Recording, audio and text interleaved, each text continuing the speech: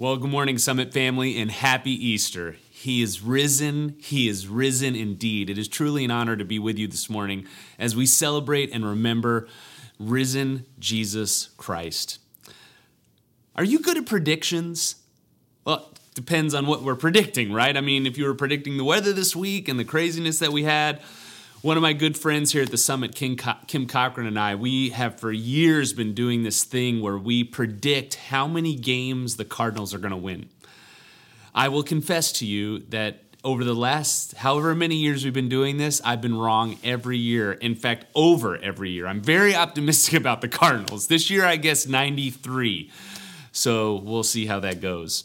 I also love making predictions about TV shows and movies. I love while it's happening on, especially in crime shows or movies, predicting who the bad person is or what the twist is going to be. And I would argue I'm fairly decent at it. You know, I can pick up sometimes what it is. Although I've missed some of the big movies recently that I've watched. A long time ago, I totally missed The Sixth Sense. I totally missed The Prestige, which is a great movie. And Knives Out, that great blockbuster from a couple years ago, I didn't get that one either. Now, it's one thing when you're making predictions about the Cardinals or the weather or TVs and movies. But what about when it's in real life? When you're wrong about predicting how a relationship would turn out. I thought this would be the one.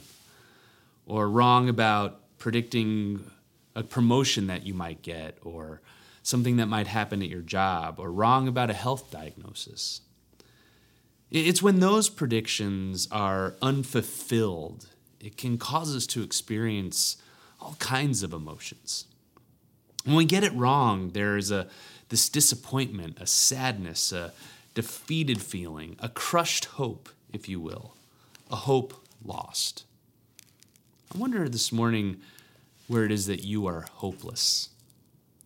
According to Webster, the dictionary, hope is a feeling of expectation for certain things to happen, or a feeling of trust that something will happen. It therefore goes that if that's how hope is described, that there are the antonyms or the opposite of what it is, and intermingled with the feelings of expectation and trust are the opposite feelings that we have. Cynicism. Cynicism, where we have the exact opposite of hope, where we wonder, will things ever get better? And we actually think that they won't, and that the world is just getting worse and worse and going to hell in a handbasket, we might say. We can't feel or experience satisfaction. Things never work out for us. Also, the opposite of hope is fear. Fear that our hopes will be only disappointed in the end. We become afraid of real hope. I wonder if that describes where you are this morning. I mean, I know we're celebrating Easter, and I am definitely going to flip this around, but if you could just for a moment enter into me. I know we came this morning for hope, to be reassured and encouraged, but I wonder where you came from this week on Friday or Saturday, that we're showing up this morning to put on a good face of things, but we know tomorrow that we'll be right back in this world where things are not going the way we want, and where we're disappointed and sad and frustrated and wish that there was something different about our lives. You know, we're willing to make predictions and hope for the Cardinals and the weather and movies and TV. But in life, we are cynical and afraid.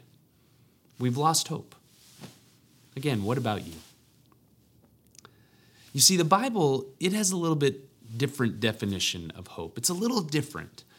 Hope in the Bible isn't just a feeling, it's a confidence that God's promises will come true, an assurance that God's promises will come to pass.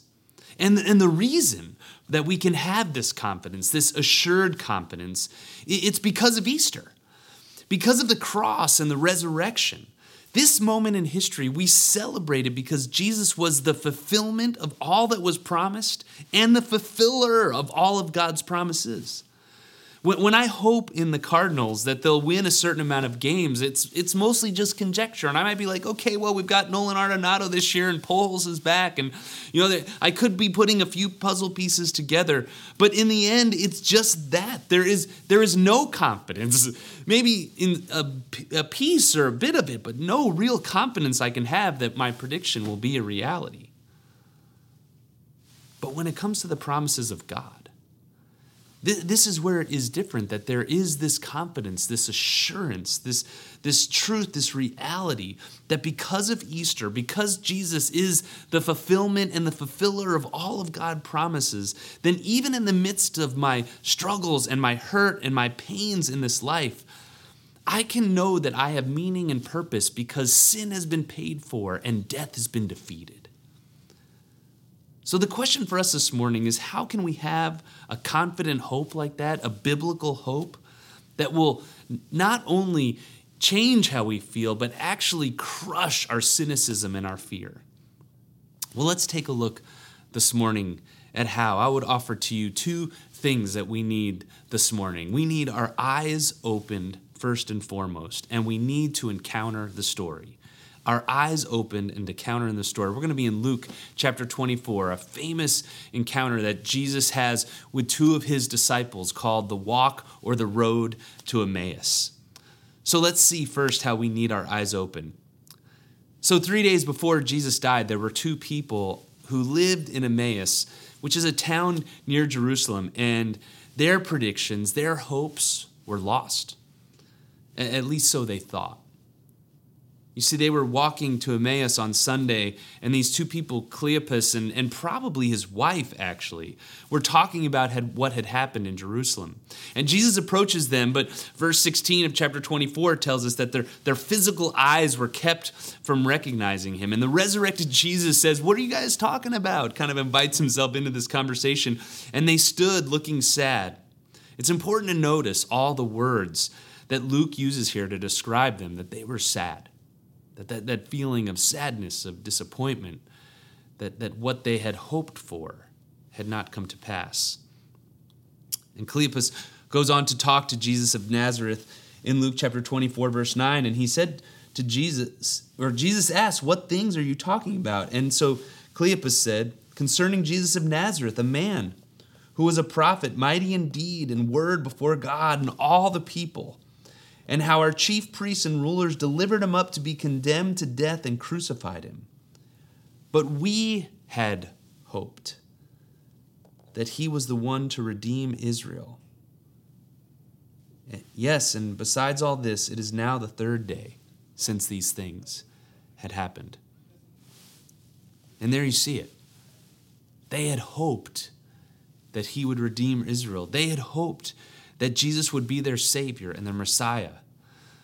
But like DJ, our associate minister, talked about last week, when he came in riding in a donkey, there was this immediate hope that Jesus was going to be some sort of king, that he was going to be the king better than the Romans, and he was going to defeat Rome, and now Israel and the Jews would be back where they belonged in their rightful place. They had hoped that Jesus would be their king instead of Rome. They had hoped that he would redeem Israel. And here we see how cynicism and fear can blind us. That Cleopas and his wife, what had happened was their hopes had a semblance or a piece of what it was that Jesus had come to do. But in some ways, they were so focused on what it was that they wanted, that it shadowed or it blinded them to seeing what Jesus actually had really done, which was so much bigger and broader than their eyes could see.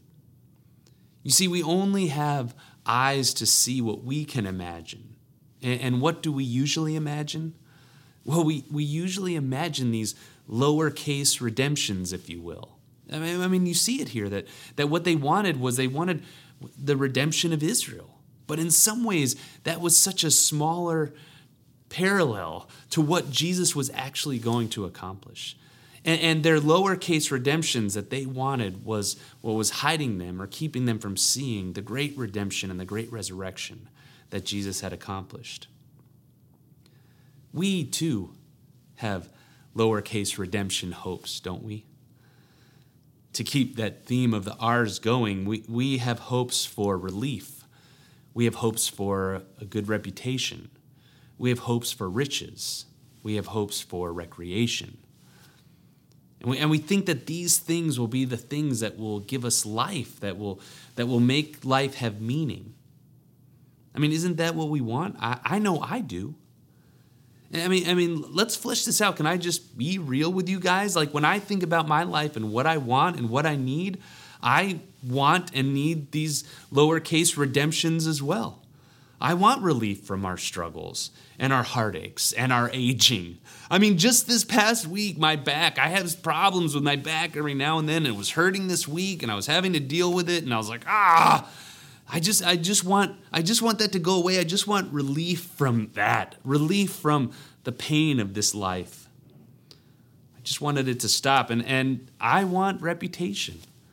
I'll confess to you that one of the struggles of preaching on Easter is wanting to be known, that being something that I'm not, to present a sermon in a way that would change lives and there would be revival, and instead of just coming and being who I am in Christ, that I know that would make me happy, that would satisfy me if I had a reputation. I feel like it would. I also want riches. We want stuff. We want comfort. I finished my taxes this week and was bummed because, I didn't get back the amount of money that I was thinking I might get back.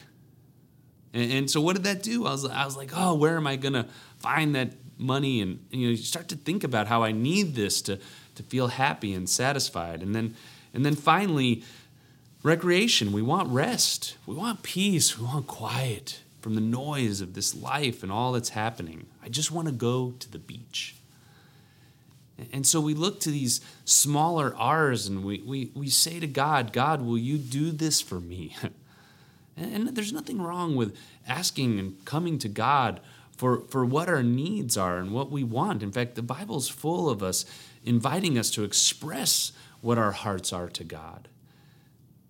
But what's interesting about this is when we get so focused on these small things, when we get so focused on these small R's, just like Cleopas and his wife had, it causes us to miss sometimes the bigger, beautiful story that we're a part of. The grand picture, the grand invitation that we have through resurrection and redemption. That the greatest needs of our souls, of sin being paid for and death not being the end, that the reality of those two things came true in Christ. And that when we set our hope, that when we have confidence in those two things, it helps to diminish all the other things that we need to give us meaning and purpose. I may get cynical about this life. I may have fears in this life, and I may get disappointed. And what happens is because of those things, we show up on Easter and we know that Jesus rose from the dead. I mean, listen to what happens even here with Cleopas and his wife. He goes on to say, moreover, some women of the company amazed us. They were at the tomb early in the morning, and when they did not find his body, they came back saying that they had even seen a vision of angels who said that he was alive.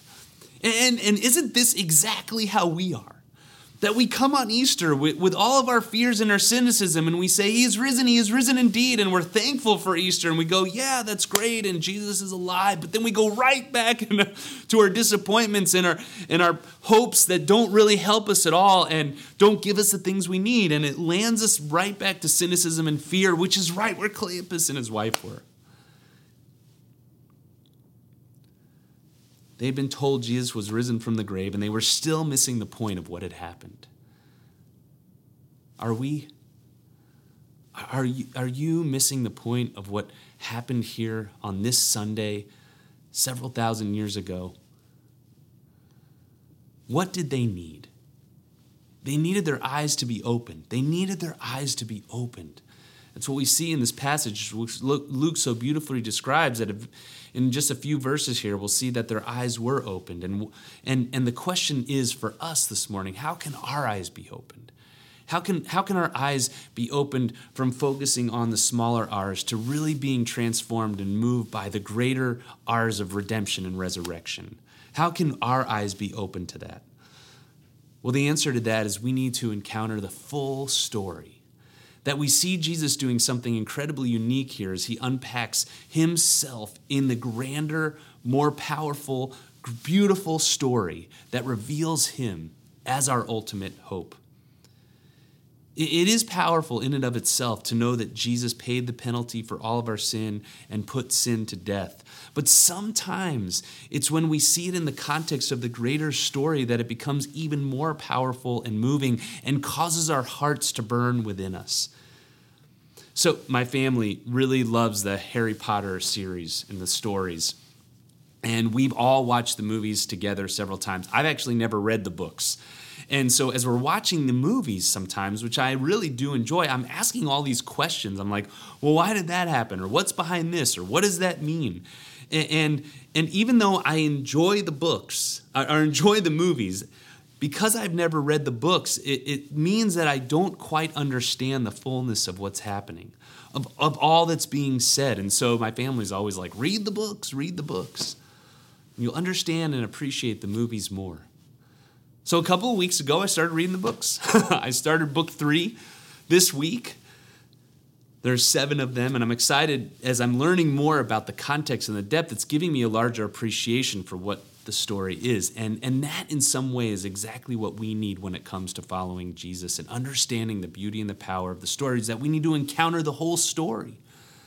That coming on Easter and saying, yes, Jesus rose from the dead is important, and yes, Jesus died on the cross. Of course, those two things are incredible, but understanding them in the context of that this is the climactic moment in all of history this weekend, that years and years and thousands of things had been written to point us to what was going to happen on this weekend could actually transform all of our lives in a way that would make our hearts burn and our lives have purpose and meaning. And I think that's exactly what Jesus does for Cleopas and his wife. Look at verse 25. And he said to them, O foolish ones, slow of heart to believe all the prophets have spoken. Was it not necessary that the Christ should suffer these things and enter into his glory? And beginning with Moses and all the prophets, he interpreted them in all the scriptures, the things concerning himself.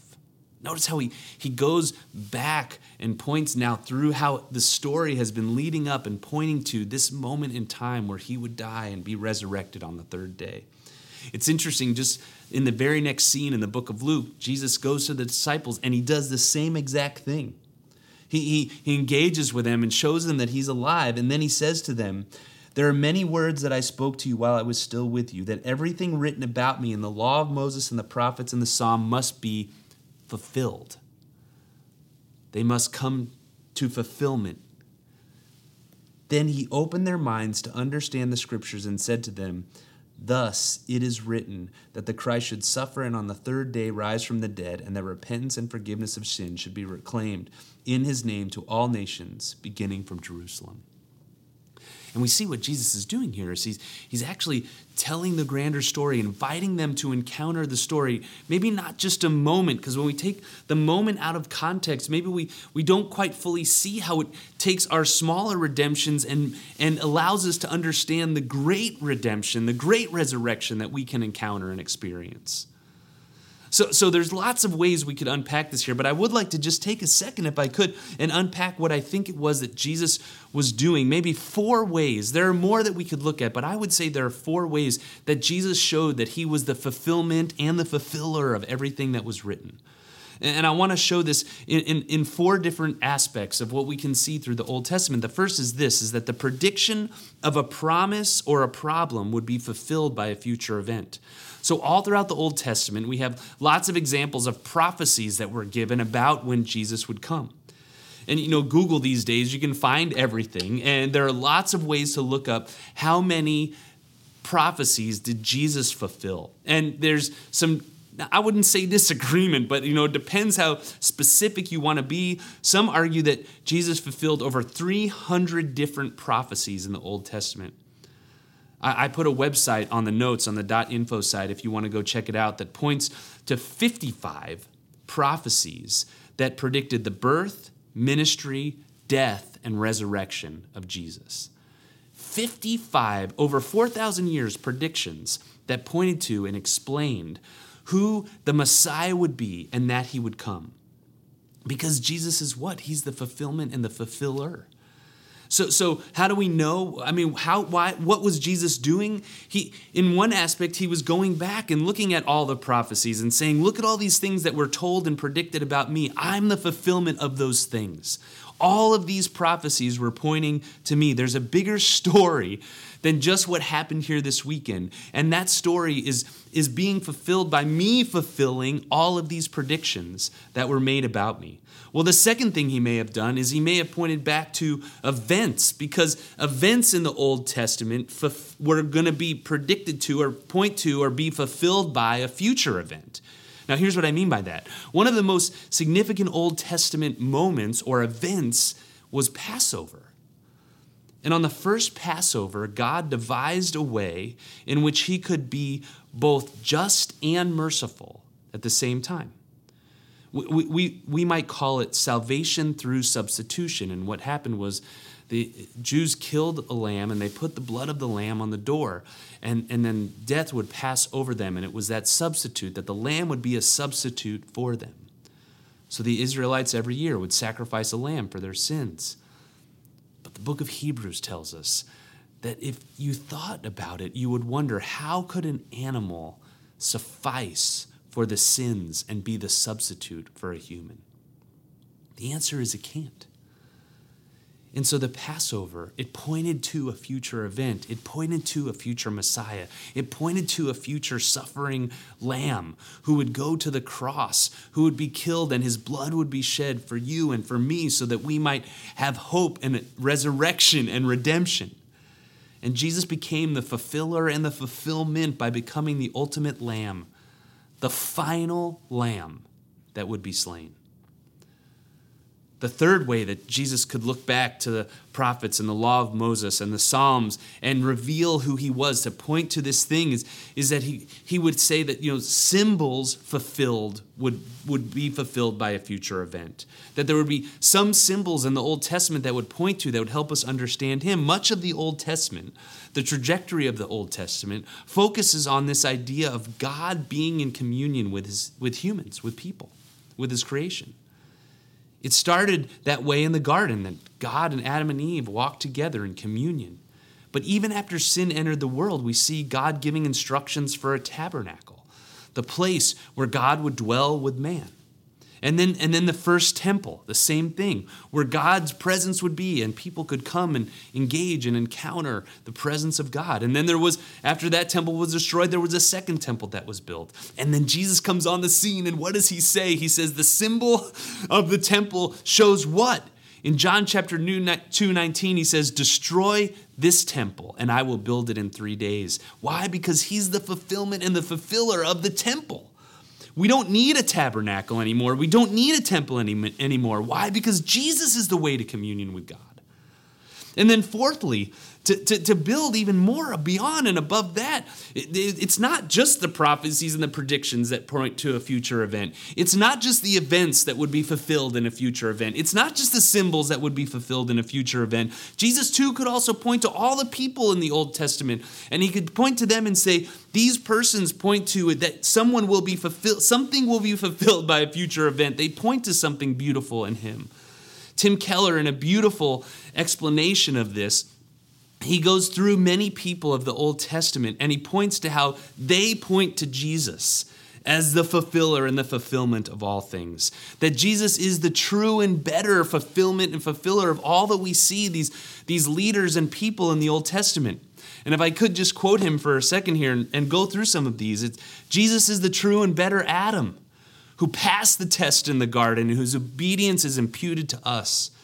Jesus is the true and better Abel, who though innocently slain, his blood now cries out not for condemnation, but for acquittal.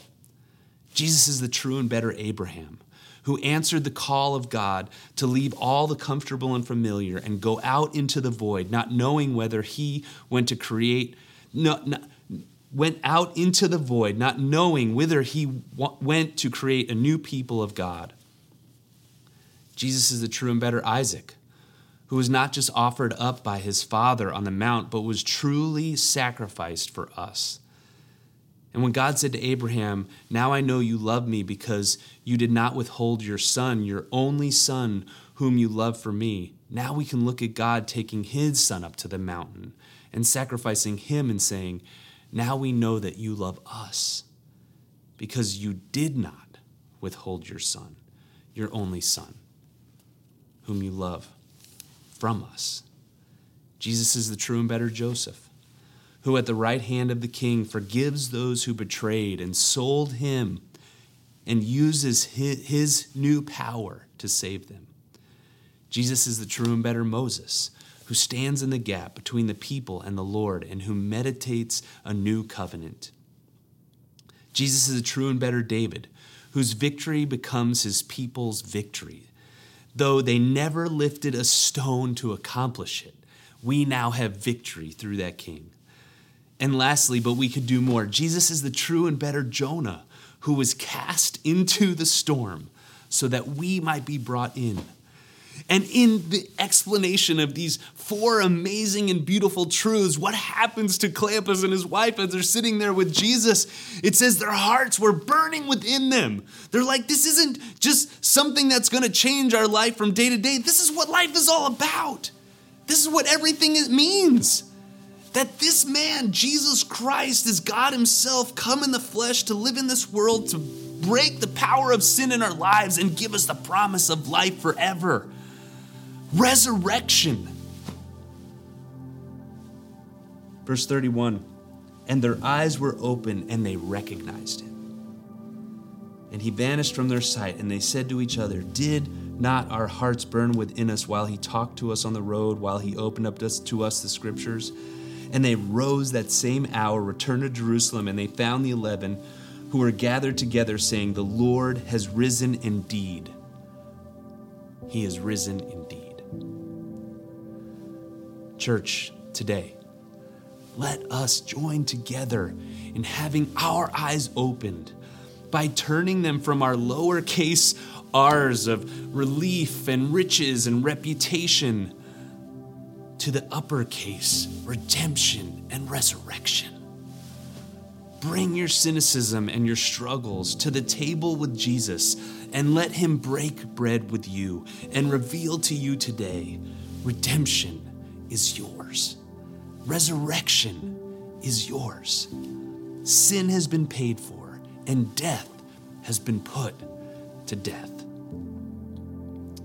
In 1602, Italian artist Caravaggio, I love that name, painted this picture I want to show you called The Meal at Emmaus.